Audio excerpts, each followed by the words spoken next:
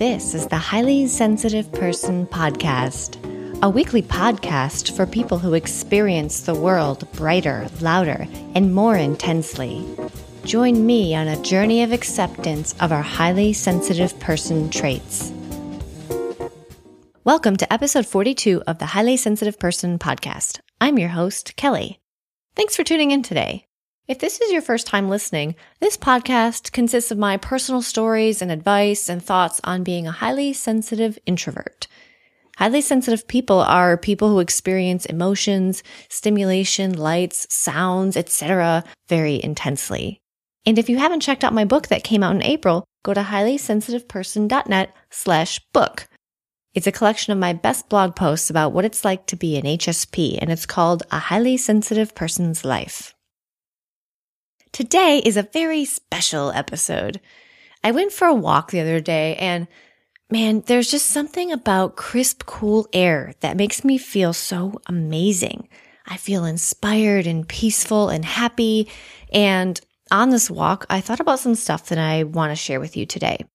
And yes, the title Kelly Gets Profound is kind of tongue-in-cheek.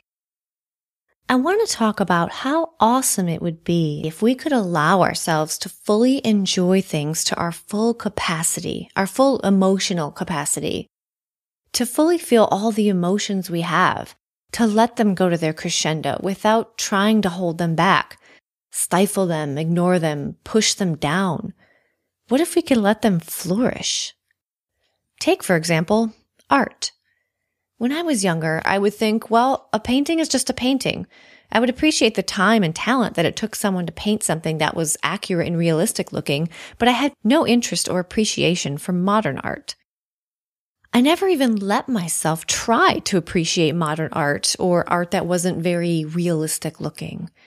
And I remember many years ago, my husband Jim, who was my boyfriend at the time, took me to MoMA, the Museum of Modern Art in New York. I remember him saying that he liked modern art more than realistic looking art. I thought that was weird because I thought modern art was kind of silly because it didn't look like anything. It was just weird shapes that anyone could paint or sculpt. The reality is I just never gave myself a chance to like it. I never accepted that my reactions and feelings to a piece of artwork could be valid. I thought I had to be trained and studied in art to appreciate it. Now I know that that's wrong. It can be anything you want it to be. It's about how it makes you feel. It doesn't matter if you know everything about the artist or if you know nothing. Art's there to evoke emotion, and I hadn't realized that. Then I wonder, how is it possible that every artist isn't an HSP? I was in an art museum just today, looking at some beautiful paintings and thinking about how could you possibly not be a highly sensitive person in order to paint these beautiful, emotional colors and scenes? I also feel really strongly about flowers. In the past few years, I guess since moving to Southern California, where flowers are beautiful and bloom almost year-round, I really, really love some of the flowers I see. I mean, I can't get enough of them. I want to stare at them and talk about how beautiful they are and take pictures and just stand there and wonder how anything could be so gorgeous and so perfect. I always thought I was silly for feeling that way before. I mean, everyone likes flowers, but why did I have to make such a big deal out of it? Now that I acknowledge and accept that I am a highly sensitive person, I allow myself to enjoy flowers and to take the time to look at them as long as I want. The same thing goes for being emotional at movies and TV shows as well as art and music. I think we HSPs often try to hold back our emotions because we are embarrassed that we are overreacting. But what if we allowed ourselves to feel the emotions as much as we wanted? We let ourselves fully feel all of those strong feelings, these feelings that are brought on by the power of art or nature. Instead of holding back tears, we just let them flow.